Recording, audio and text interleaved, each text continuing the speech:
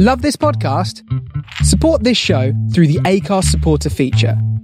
It's up to you how much you give, and there's no regular commitment.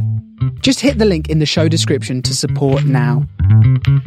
People of Earth, attention. Calling Tau City, turn on your radio. I know we had some words last time, but that was so long ago. I got your message. It was a little harsh, you know. It's still a little hard for me to hear. Please take it slow. Welcome to Starship Sofa, part of the District of Wonders network. Everyone has a story in the District of Wonders. Come and find yours. I'm tuning in to your transmissions. I'm marooned and waiting to be found, and I'm building rockets. I'm pointing them to the moon. This is the StarShipSofa. Everybody, welcome, hello, and welcome to show 639. I am your host, Tony C. Smith. Hello, everyone. I hope everyone is fine and dandy. Get it out the way straight away. We have Jeremy Szal on the show today with one of his stories. Yes, our old editor, Jeremy, who has got a novel out at this moment, which you really should go and buy. It is fantastic. I'm listening to the audiobook and it is brilliant. One of the best dark space operas I have listened to and debut as well. And when you listen to Jeremy's work, you know what I mean? I've kind of listened to his stories a long time there now. Man, you just knew, you know what I mean? He picked up by glance and it was published in June 2020. Man, links there, please. Go and support our ex-editor, Jeremy, there. Right, let's get into the main fiction. Like I say, it is Jeremy's story, and it is The Data Sultan of Streets and Stars by Jeremy Szal. The story first appeared in Where the Stars Rise, Asian Science Fiction, October 2018. So, Jeremy was born in 1995, man, even that, you know what I mean? A babby, and was raised by wild dingoes, which should explain a lot. He spent his childhood exploring beaches, bookstores, and the limits of people's patience. He is the author of over 40 science fiction short stories, and like I mentioned, his debut novel, Stormblood, a dark space opera, was published by Glance in June 2020. And is the first of a trilogy. He was the editor of the Hugo-winning StarShipSofa until 2020 and has a BA in Film Studies and Creative Writing from the UNSW. He carves out a living in Sydney, Australia with his family. He loves watching weird movies, collecting boutique gins, exploring cities, cold weather and dark humour. And you can find him, and there's a website there and his Twitter handle. And I like the bit about the boutique gins. We are as well, mind you. But I like that how he's dragged that into his Stormblood book as well. Like the gins and like the future drinks and everything. Oh man, honestly, get yourself a copy of that. Now this story is narrated by Eric Luke. Eric Luke is the screenwriter of the Joe Dante film Explorers, which is currently in development as a remake of the comic book Ghosts and Wonder Woman, and wrote and directed Not Quite Human films for Disney's TV. His current project, Interface, a meta-horror audiobook about an audiobook that kills, is available free on iTunes and Quillhammer. So, the StarShipSofa is very, very, very proud to present The Data Sultan of Streets and Stars by Jeremy Szal. The alien slams me up against the station walls so hard I think he's broken my spine. If I didn't activate my armbands of my skin suit in time to cushion the impact, he might have. I try to squirm out of his grasp, but it's like pushing against an iron wall. I throw my hands up. You win. Just let go of me. His grip tightens. Try to run again, and I will snap your neck, Bodhi. I'd planned on darting away as soon as he released me, but now I think the better of it. I'm a short, scruffy guy, and it won't be hard for him to catch me. He releases me, and I slide down the wall, raking in gulps of air. Humans. Zukji Sma shakes his head. Like most Gadesh, he's 2 meters tall with a stocky body, Thick tubes snake in and out of his carapace-like armor, recycling oxygen to match the methane atmosphere of his Dyson Sphere home. But we're both far from home, in Anisette Station, a place built in the mined-out husk of a metallic asteroid. Most of the folk here are humans, but there are a few Gadesh wandering around. The cosmos rolls the dice, and of course, I bump into him of all people. "Let's have a talk, shall we?" Sma pokes me in the chest. He's cut himself from the sharp edge of the metal wall, and a few droplets of his green-blue blood spatters on my chest. A shrug. We go to a Lebanese shop that sells Arab-style coffee. The turbaned owner does the physical work while his djinn performs the electronic activities, flipping the machine on and rotating the dispenser. Wispy smoke floats up to the mosaic ceiling. I can't remember a time when we didn't use djinns to assist us. A kilometer-long starship glides by our viewport, a testament to human engineering. Humans might have designed it, but djinns built it. The djinn bot arrives with our cups of steaming liquid blackness. The stuff is overpriced. Somehow I doubt Sma's going to be paying for it. You wanted something? There's no way in hell I'm catching my ship now, so I might as well humor him. Of course. Sma doesn't touch his coffee. From the way he sits, you'd think his spine was made of steel. For all I know about Gadesh biology, it probably is. The one thing I do know about Gadesh is that their armor shifts in color to match their mood. And right now, his is only starting to dial down from pitch black. I hear they're making new djinns on Earth, yes? They're always making new djinns. There's no reason I have to make it easy for him. Sma's rectangular pupils narrow to cold gray slits. I've never noticed just how gray they are. I mean high-tier djinn. Ones that can pilot ships without any assistance. You would know about this, yes? They are, I respond. They won't be on the market for years. You can almost see the "I've got you now" twinkle in Sma's eye. Now, that is where you come in. I'm not going back to Istanbul, I tell him. Not after what happened.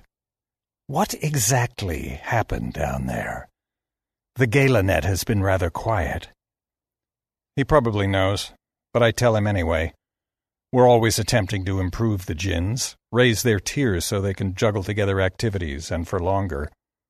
We were so close to crafting djinn capable of deep space asteroid mining. We'd unveiled them in a conference room to investors in the business. Only there'd been a malfunction, and the djinns had gone rogue, killing a dozen people. I'd been the data sultan, one of the lead programmers. We shushed it up afterwards, but my superiors recommended I skip Earth and waited for things to cool down. The families of the deceased were powerful people with deep pockets and shallow mercy. Still, it's unlikely they'd chase me across space.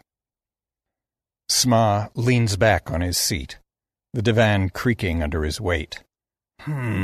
Fascinating. Very fascinating. You really did mess up, didn't you? With a dozen people dead and a bounty hanging over me, you could say so, I respond. Well, I have a proposition for you. The sarcasm seems to have gone over his head. I want you to go back to Istanbul and get me one of those Djinn 7s. They should be sorted out by now, yes? Probably. But I won't be going back there, I tell him. His eyes narrow again, and his armor darkens. You act as if you have a choice in the matter. I'll damn sure say I do. A sudden blur, and I glance down to see a pistol folding out of his metal sleeve. Thousands of minuscule metallic bits scrambling over each other like glossy black ants, coalescing to form a revolver pointed straight at me.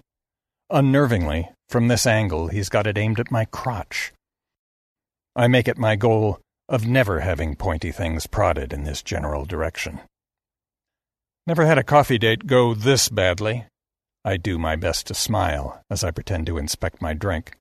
Say, what exactly did you put in this? Sma is not amused. You're going to get that djinn, whether you want to or not. Why me? I demand. He taps the veins on my forearm.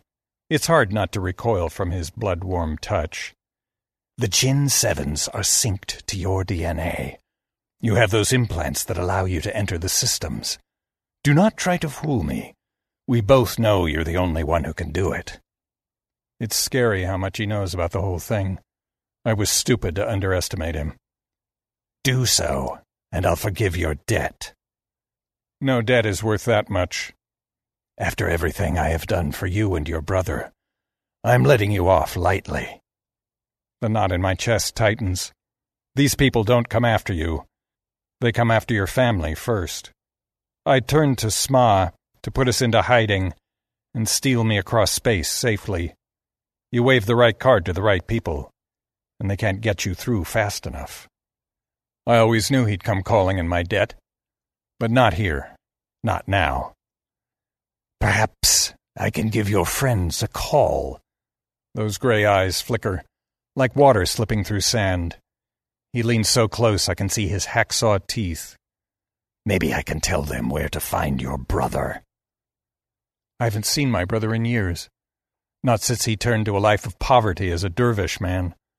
It happened after father had been killed in an anti-Muslim pogrom, leaving both of us orphans. I think my brother couldn't handle the responsibility. But it doesn't matter where he is. I know Sma will kill him. He'll do it. I know he will. A single call, and we're smeared out of existence. My throat's filled with concrete, nerves electric. I can only play along. I take a sip of my insanely overpriced coffee, far too bitter for my liking, and smile. I suppose I can reconsider. It looks like you have nowhere to go. Sma readjusts his grip on the gun, still pointing towards my groin. Do we have a deal? The sticky heat presses down on the shoulders, the sort that only comes from the worst a Turkish summer can offer. Hulking starships slice through the sky, fashioned like the old Phoenician ships. If I look closely, I think I can see the one that dropped me here a few hours ago, shooting off to the Dubai and Cairo spaceports. I wish I was back on that ship. I should be on the ship. But I'm not, because I'm an idiot. My head sways, my legs wobble. After spending so much time in artificial gravity and in space stations, coming down to terra firma makes me want to throw up. I walk through the streets of Istanbul. The city's a patchwork. Skyscrapers and apartments merging with ancient minarets and mosques, the muezzin call almost being drowned out by the whine of jinn bots. Dolmuses shuttle through mosaic bazaars of spice shops and computer workshops. There's no border of where the old ends and the new begins. They all bleed and twist into each other, people packed into buildings like seeds in an urban pomegranate. I watched the jinn peeling a starship apart at the shipment yard. I'm guessing that these jinn are medium tier, careful to avoid collision and only taking equipment they can carry.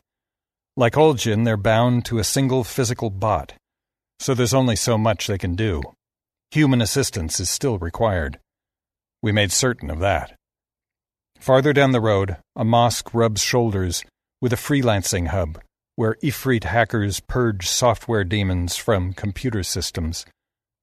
Their veins pulse with dark blue nano implants that allow their bodies the capacity to hook up to the computer systems. Otherwise, the acceleration will fry your brain. They strap you into a chair and pump nano implants directly into the vein. It's like a fingerprint on a molecular level. I'm out of my skin suit now and wearing normal clothes, doing my best to merge with the fabric of the city. Me and my brother Omar used to live on this street as boys. I even spot our old house, fashioned from old Ottoman wood, converted into a cafe where old men chug away at hookahs, complaining about all the immigrants from Greece and Lebanon. Me and Omar had formed a gang of sorts, trying to nick as many locums as possible. We even managed to capture a jinn bot and used it for transporting our suites from place to place. It's incredible we lasted as long as we did, all 5 days, before we were caught and taken to our parents. Omar fell on his own sword, claiming that it was his idea when it had been mine, and he just dragged me into it. Father didn't buy his speech and gave us the beating of our lives. I hated Father for it then, but now I'd give anything to have him back. The Mukarna building stretches tall over in the distance, the birthplace of all jinn. A lump forms in the back of my throat. I know that the rogue jinns aren't my fault, but it's hard to convince yourself, after seeing the bloody body remains and knowing you had a hand in it. I sense someone is behind me, not making much of an effort to stay hidden, too big and clumsy to be a beggar or thief. It has to be one of the gangs. I've been back 1 day, and they've found me already. My heart jackhammers in my chest, and I'm about to dart away when the figure closes the gap between us and locks an arm around my neck, bundling me into an alley on the side and into a dark room so fast I barely have time to think. I'm starting to wonder if they'll slit my throat straight away or take their time when the lights jump to life and I see my assailant. It's Omar, my brother. He's clad in a white cloak with a slash of red over his shoulder.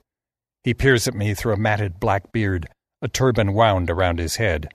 I can't even pretend to hide my relief. You gave me one hell of a scare, you know? No reply. We're in a dingy little K-house room, jalab cups littered over a greasy bench, broken Iznik pottery scattered on the floor. 6 dervishes squint back at us. Omar snaps his fingers and spits out a string of sentences, and they scuttle away. For the first time in a decade, we are alone. What are you doing here, Sikander? I almost flinch at hearing my real name. You've got killers looking everywhere for you. After all this time, that's his welcome. That's my brother for you. He's a few years older than me, but looks like he's centuries ahead. A life of seeking tarika has not been kind to him. How do you know about that? He taps the side of his head. I hear things. People don't think beggars or dervishes are listening. They're wrong. Dwell in the streets for long enough, and you learn many things, he sighs. There is a blessing in having nothing. His reasoning for walking this path of austerity was so he could draw close to Allah. But how do you spend your days squatting in poverty when starships kilometers long soar above you? When the roar of their spacefaring engines is louder and more authoritative than any muezzin call ever could be? I left the city as soon as I could. I felt stifled by its old-fashionedness. I was just a boy when Istanbul became the first metropolis in the world to construct space stations and make contact with aliens, opening up commercial spaceports a few years later, in 2078. I slipped away as soon as I could, studying jinn programming off-world. I'd embraced the modern, and Omar had slid in the opposite direction. You need to leave, he says. Ajar Kadesh wants your head on a silver platter. He's flown all the way from Dubai to look for you. I shiver despite the muggy heat. One of the most dangerous men in this corner of the world, and he's after me. They've already found one of the other data sultans. He washed up on the shores of the Bosphorus in pieces, barely recognizable. I try not to dwell on that. I can't leave. Otherwise we're both dead. Why? What's happened? His hands curl into tight fists, and I wonder if he's going to strike me. Please don't tell me you went to Agadesh for help. My silence seems to be sufficient answer. Of all people, you know those creatures can't be trusted. I need to break into the Mukarna. That's all. He shakes his head. You'll ruin us, Sikander. My temper flares. At least I'm trying to protect our family. What the hell do you do all day? I know I'm shouting, but I don't care. He needs to hear this. You just squat in the mud and pray to a god who doesn't give a toss about any of us. You don't get to judge. Not anymore. Omar bites his cracked lips, and I can see that I've wounded him.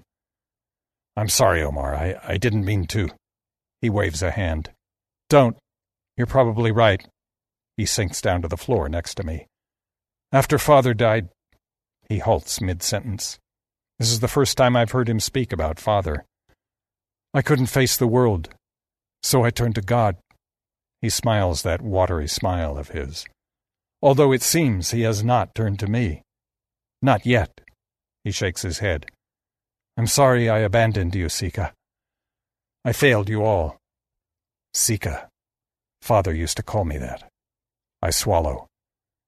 You can still help. I just need to get inside. You work there, don't you? Can't you just go inside? I'm not supposed to be in this city, remember? They have eyes and ears everywhere. I can't help but wonder if they already know where I am. I peer out the bug-spattered window at the hulking skyscraper. 1/2 kilometer of carved marble, glass, and technology. There has to be another way. You never were one for playing it safe. He ponders for a moment. Give me a few days. I'll listen around, see if I can pick up anything useful. Again that watery smile. You stay low in the meantime. We wouldn't want to lose your head, would we? I would have laughed. But right now it's not even funny. I'm on top of the world. The summer wind drifts out to the Mediterranean, tousling my hair. Istanbul yawns out like an endless Mughal carpet. Streets run like rivers through buildings of blood red, saffron yellow, and bronze. The air is electric with the whine of shuttles and starships from the spaceport that eats up kilometers of the city's space. If I look closely, I can even see bots ghosting through the air, each and every one containing its own unique djinn. Just not the type I'm after. I'm perched near the lip of the Mukarna. Getting up here was the easy part. It was just a matter of hacking the access code and climbing the stairwell of the adjacent building and hopping across. Omar had indeed found a way. There's a little balcony near the top of the Mukarna. He'd overheard 2 data sultans mentioning the jammed door, and they were having trouble closing it. That's my way in. It's a matter of getting down there. I'm back in my skin suit, helmet sealed tight around my neck. I wear a harness, the sort that they use in abseiling, but designed to be lightweight and skin-tight. I've hooked the magnetic clamp at the edge of the building and tested it and the shoulder straps 6 times more than necessary. But if I fall down, it's not going to be pretty. I grin and briefly wonder how long they'd have to scrub the pavement to get bits of me out of it. With a deep breath, I slowly start to descend. The harness groans, bites into my armpits, and squeezes a little too tightly around my groin. I feel every square inch of the altitude beneath me, aware that only a few strips of webbing are keeping me alive. Carefully, I continue lowering myself, boots clunking on the thick glass. My hand slips on the webbing, and for a moment I'm free-falling. Heart in mouth, I tug on the wiring and jerk mid-air, slamming against the glass with enough force to splinter my ribs. For a moment I think I black out. I don't know which way is up or down. A mix of sweat and fear trickles down my spine. This is stupid. I'm going to get myself killed. For a moment, I'm tempted to call the whole thing off and just tell Sma to screw himself, or whatever it is the Gadesh do. But that'd be signing my brother's death warrant in my own blood. No, I have to see this through. I scrape together the dregs of my sanity and continue. 10 minutes of frayed nerves, and I'm nearing the balcony. It's a square stretching out 20 meters in all directions, packed with plant life and fruit trees and all sorts of fauna. A tiny jungle nestled in the center of an urban one. I'm about to close in when I hear a nasty groan from the cable. I freeze, petrified to move a muscle. Then it snaps, ripping the buckle with it and plunging me into darkness. Almost without conscious thought, I reach out and activate my armbands. They flicker to life as I land on solid flagstones. The armbands cushion the blow, take the impact, and smooth the jolt evenly through my body. It's like razors raking my body from the inside. I teeter on the precipice of screaming, but it would have hurt more if my spine had been snapped. I deactivate the armbands and slip over to the door, gloved hand curled around the metal. The Jinn programmers said the door lock was broken. If Omar misheard, or they got it fixed, then I'm completely screwed. I press down the lock. The door swings open. Empty. The halls are empty. Just rows and rows of desks, twinkling computers, and blank hollow screens. I worked here almost every day, sometimes on weekends, frantically trying to up Jinn capabilities, increase their speeds, their intelligence, their response rate, the height of their sentience, and people died as a result. One day, when some of the most violent and powerful gangsters in the Middle East aren't trying to rip my eyeballs out and tear my balls off, I'll come back here and fix this problem and make the Jinn 7 what they should have been. Someday. Just not today.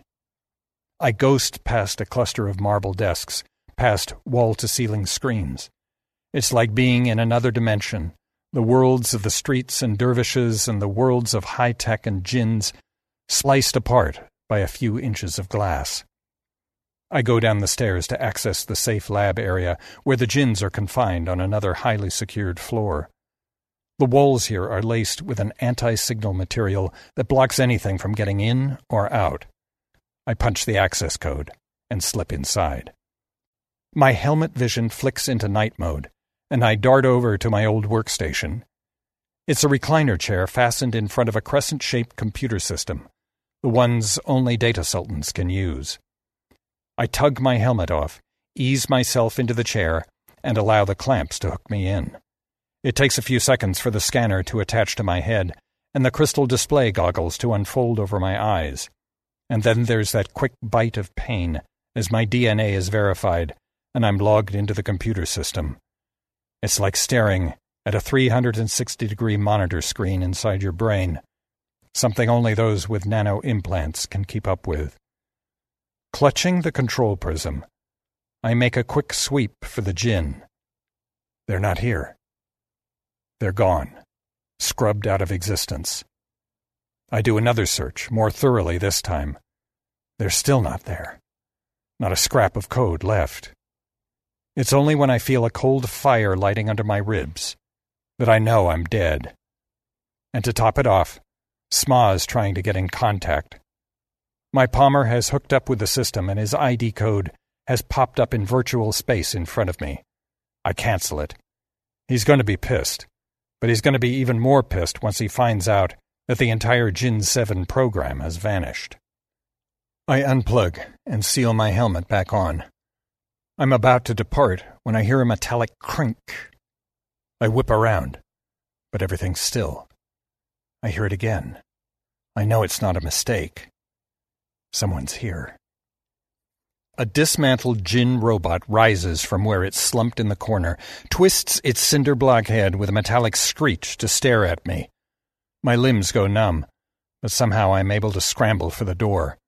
I almost reach it when a drone slams into my ribs and sends me sprawling. I'm too shocked to register the pain. I make another attempt at escape when a turret arm folds out of the pristine wall and points at me. If it opens fire, I won't stand a chance. I'll be torn to wet ribbons in a matter of seconds. I crouch behind a desk, heart going like a jackhammer. I'm dead, I know it. There's no wriggling out of this one. The room's electric, Jinn bots, and drones stirring around me in a maelstrom of energy. Suddenly, I know exactly where the Jinn 7 have gone. They're confined to these quarters, so they can't reach the main offices. Now, I need to escape without them slipping through the door. I'm thrown flat on my back. I twist to see the bot descend down to my face. I don't know what it's going to do, but I'm guessing I'm not going to like it very much. Something jumpstarts in my head, and I blurt out, "Don't! It's me, Sikander!" It's no good using anything but my real name now. The bot hesitates. "I was one of the data sultans here. Your programmer. I'm not here to hurt you." The bot swivels. There's a dash of blood from an open wound when I was smacked to the ground. The Jinn extends a probe to collect a sample. My breath burns in my throat, and I pick myself up as the Jinn bot sets itself down on the table, unmoving. A moment later, the speakers crackle to life. "So, you're our programmer, are you?" The voice is androgynous, neither male nor female.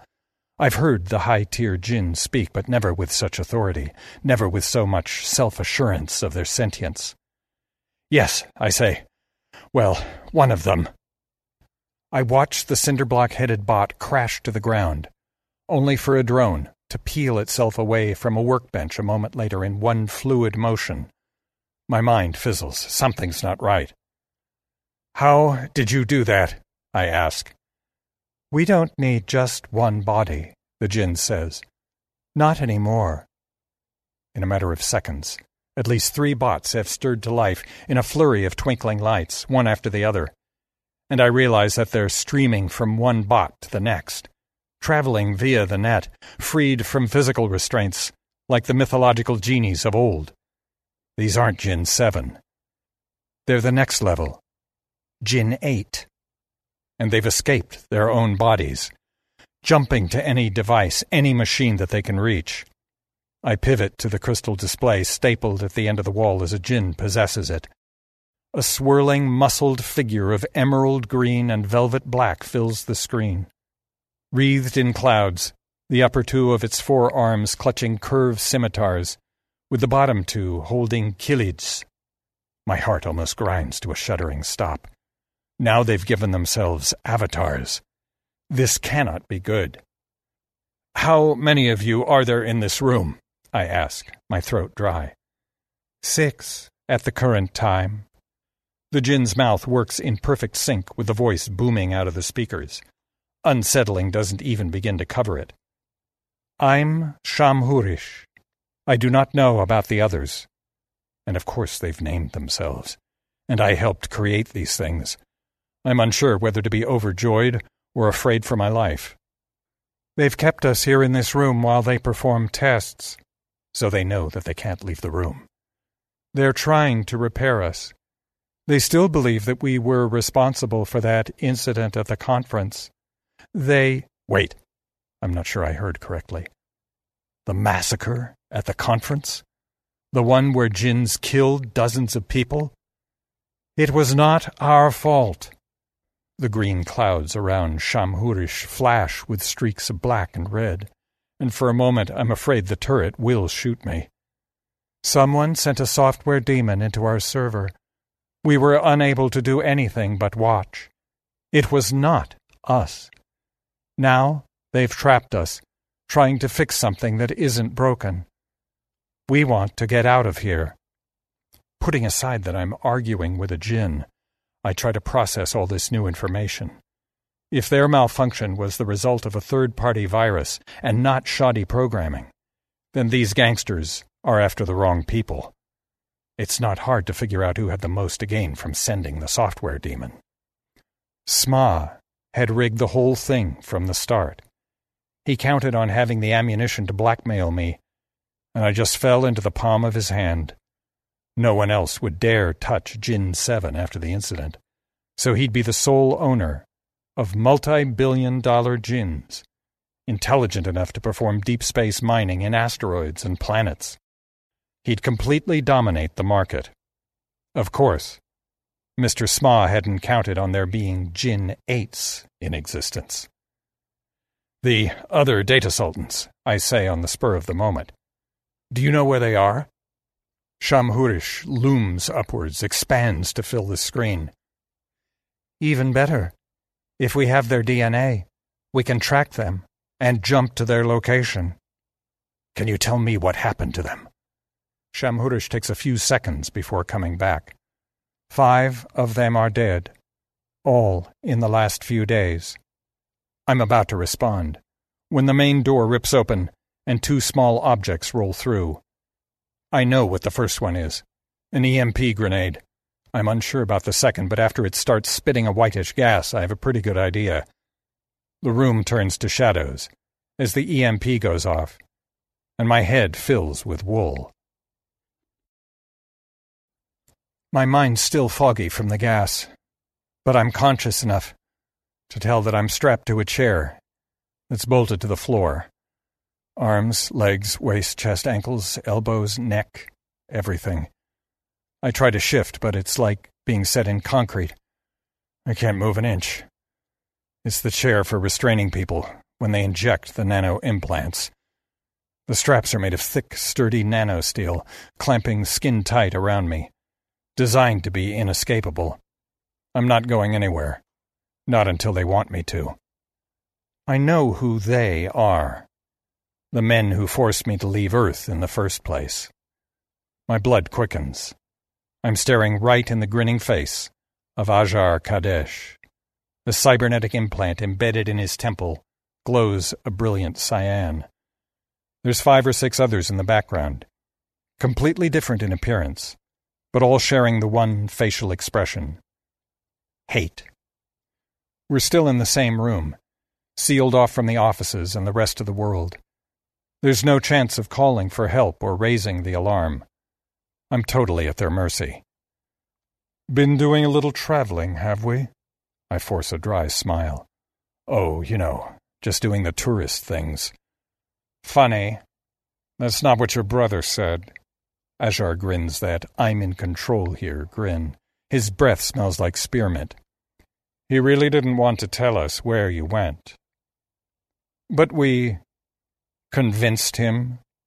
My heart lurches. Please, don't hurt him. Ajar barks a laugh that turns my inside sour. You killed 3 of mine. You're lucky we didn't cut his hands off. He brings up his video palmer, and I'm staring at my brother. His face is caked in dry blood, one eye swollen shut, and his breathing is slow and shallow. But he's alive. I am so sorry, he sniffs. It hurts to hear how raw his voice is. They were going to kill me. I'm fine, I lie. That's enough. The palmer is whipped away. Looks like Allah didn't want to lend a hand to your brother, eh? I'm about to respond, when a giant slab of a man plants his fist in my gut. My world goes monochrome, and I'm clawing for breath. Another blow hammers into my chest, and for a moment I think he's actually killed me. Dirty Jahash, the man spits. Don't be too rough with him, says Ajar. We can take our time. We've got months. He pulls the chest straps of my harness as I gasp for breath. Maybe even years. He releases me. It's not torturing a man that makes him lose his dignity, you know. It's letting him sit in his own sweat and piss day after day, week after week. Unable to move, unable to see or scream, unable to escape the smell of his own stink, unable to even kill himself. He pats my thigh. That truly drives a person mad. Put the keycard for the chair around his neck, giggles one of his men. It's so funny to see them go crazy trying to get it. I'm pretty close to pissing myself now, but I don't let them see it. I can't. I'm swimming in sweat inside my skin suit. I truly believe that they do that to me. Slow torture. Ajar believes I ripped his brothers away from him, and he's going to make me suffer for it. The other data sultans might be involved, but you were the lead programmer, he tells me. Your responsibility. Your fault. I had to tell my family why their sons and husbands were not coming home. He gestures to his men. We all lost someone that day. Someone has to answer for them. I'm not... I try to reason with Ajar, but a devastating blow into my stomach cuts me off. So, I think we might as well get started now, wouldn't you say? Ajar's billionaire playboy grin goes deeper. It's all nice and quiet here. It's a challenge not to struggle. It's what they want to see. I know these people. They get a kick out of seeing others squirm helplessly under their boots. I'm not going to be a part of that. At least, that's what I think, until Ajar flips out his blade. 3 of my brothers. Gone. Ajar stabs a button on a side panel to tighten my restraints as far as they can go, and I'm being crushed into the chair. I suppose 3 fingers would make up for it. For starters, he smiles again. Wouldn't you agree? My breath shivers in my throat as my chest rises and falls. sweat snaking down my spine. I try not to look behind him as he stalks over and strokes my arm. You left or right-handed? Either's comfortable, I tell him, trying to stretch out this conversation. Slabman is setting up his palmer to film the whole thing, and the others are watching with stony faces. You're a funny one, Sikander. My glove is tugged away, leaving my left hand and fingers exposed. He rests a blade against the pinky. My stomach cartwheels and my chest feels like it's on fire. Or is it Bodhi? No matter. You won't need a name for much longer. Wait, I blurt out, but he's already made the first slice, cutting into bone. My world burns crimson. I nearly bite my tongue in half. I'm screaming with a voice that isn't mine, thrashing against the restraints, and roaring curses as he saws and saws, till my finger hangs from the stump by a strip of skin. He neatly tears it off and dumps it in my lap. And then he stops and stares at me as my screams descend to dark chuckles. Everyone's fixed on me as I curl my bleeding hand into a fist and raise my helmeted head towards them. You forgot something, I laugh with a wide grin, throat raw from screaming. This room is haunted. It's only then that they turn around to notice the turret that's folded out from the wall. Everyone freezes, confused. This whole time I've been waiting for the djinns to recover from the EMP blast. Now I'm watching Shamhurish line up the shots with a targeting prison from my helmet, just waiting for the moment to strike. The turret jerks to life. The sound is deafening, hammering in my skull. I'm almost blown away by the sheer, devastating force as bullets rip into Ajar's men. Someone's screaming, but I can't hear the words. Red liquid mists on my helmet. 3 men collapse on the floor in crimson pools. I strain as far as the restraints will allow, but I can't see the rest. They must have ducked for cover. The turret makes a hollow click. It's out of ammunition, Shamhurish says matter-of-factly. Then I see Slabman charging my way from the shadows. A drone slams into the side of his head and he topples into a graceless tangle of limbs. Get them! I spit into my helmet. The room bursts to life with a mechanical whirl. The chair rumbles as Shamhurish releases my restraints and I dive for cover. This isn't my fight. I just get in the way. One of the men darts for the door, and a half-finished robot lifts him off the ground like a rag doll and slams him to the ground with a wet crunch. Someone scrambles to his aid, and an entire display screen unhooks itself from the wall and crushes the man underneath. Suddenly there's a nuclear blast of pain rippling through me. A bullet is lodged in my shoulder, blood dripping down my skin suit. Ajar fires off another shot, gouging plaster and chunks of brick from the walls. I'm about to scramble away when Ajar knocks me to the ground and straddles me, pressing the gun to my head. I prefer being on top, if that's all right with you. I earn myself a punch in the stomach for that. The metallic tang of blood floods my mouth. You think this ends with you? His smug smile is gone, replaced with a fiery rage. Nah, I'll find that mud-stained, God-loving brother of yours, and... I've heard enough. Go for it! Ajar looks confused, but only for a second, when the implant in his head starts flashing, as Shamhurish overloads it far beyond its capacity. His eyes go wide, and his head explodes in a purple-red blur. He topples to the floor, headless, pieces of his skull scattered, like broken Iznik pottery.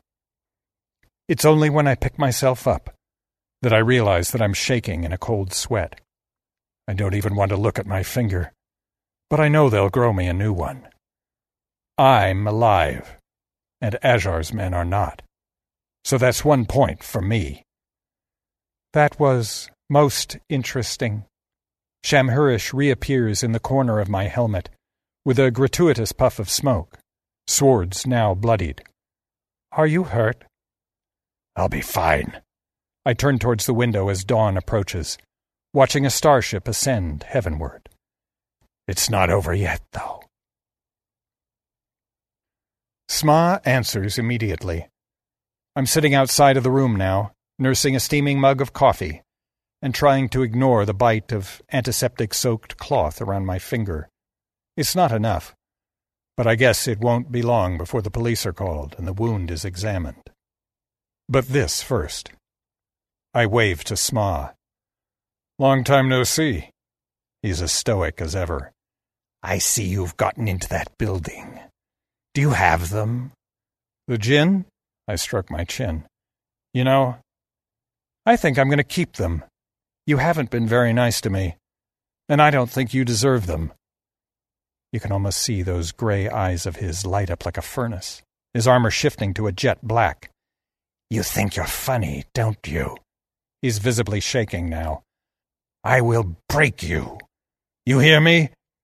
He warbles on with a long list of violent threats.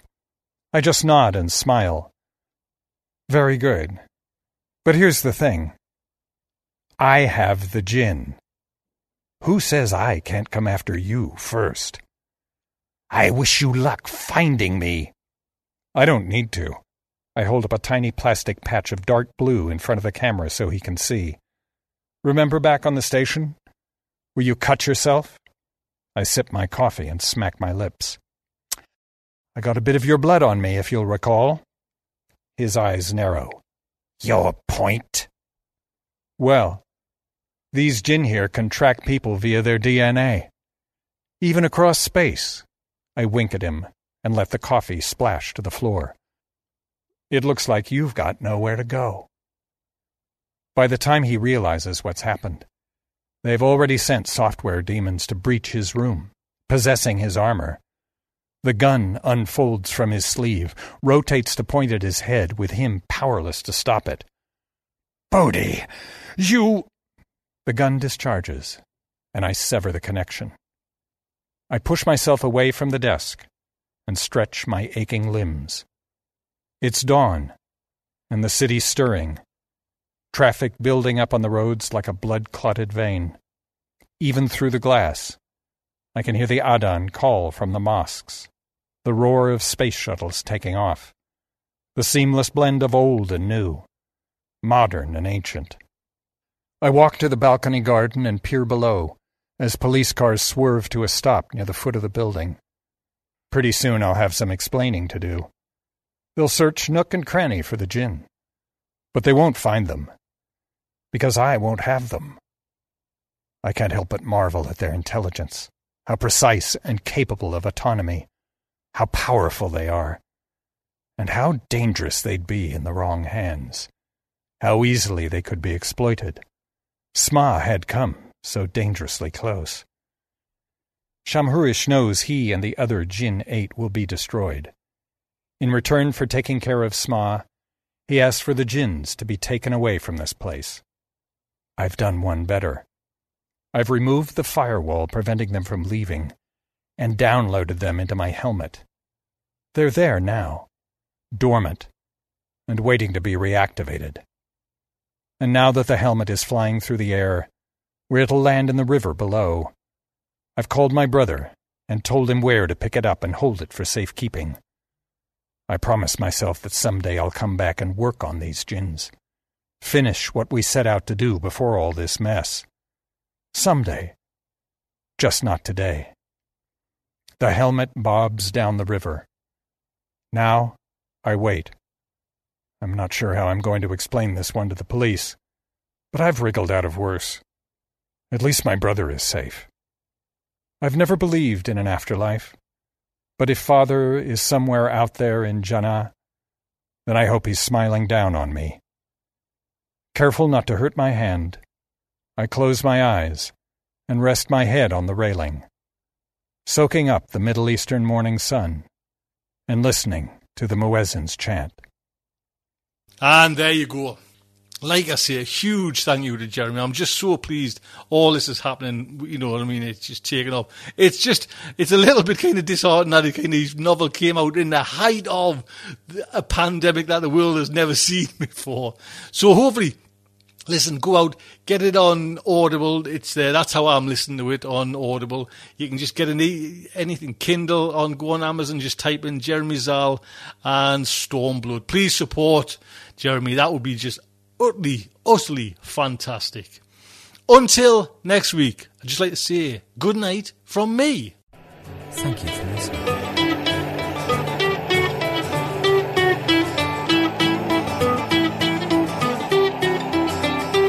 Get out much, I've barely left the ground. I'm tuning into your transmissions, I'm maroon waiting to be found. And I'm building rockets, I'm pointing them to the moon. But the work is going slowly, won't get to you anytime soon. Can you reach me? Is my signal getting through? Turn on your radio, I wanna talk to you.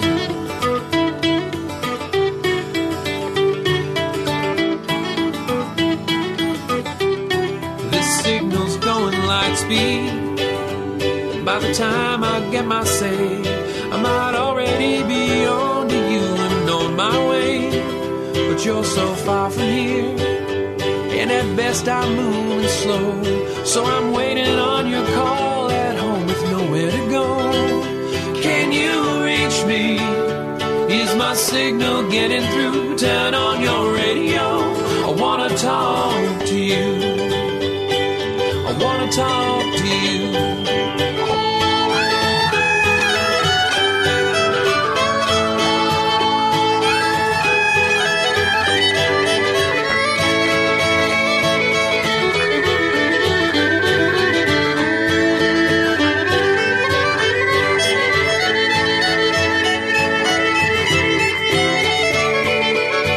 If books were rocket ships, I'd be on my way.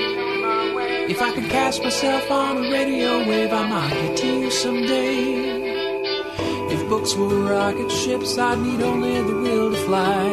I'm still building word by word, and I'll get out there by and by. I'll get out there by and by. I'll get out there. I'll get out there by and by.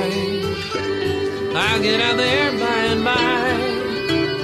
I'll get out there.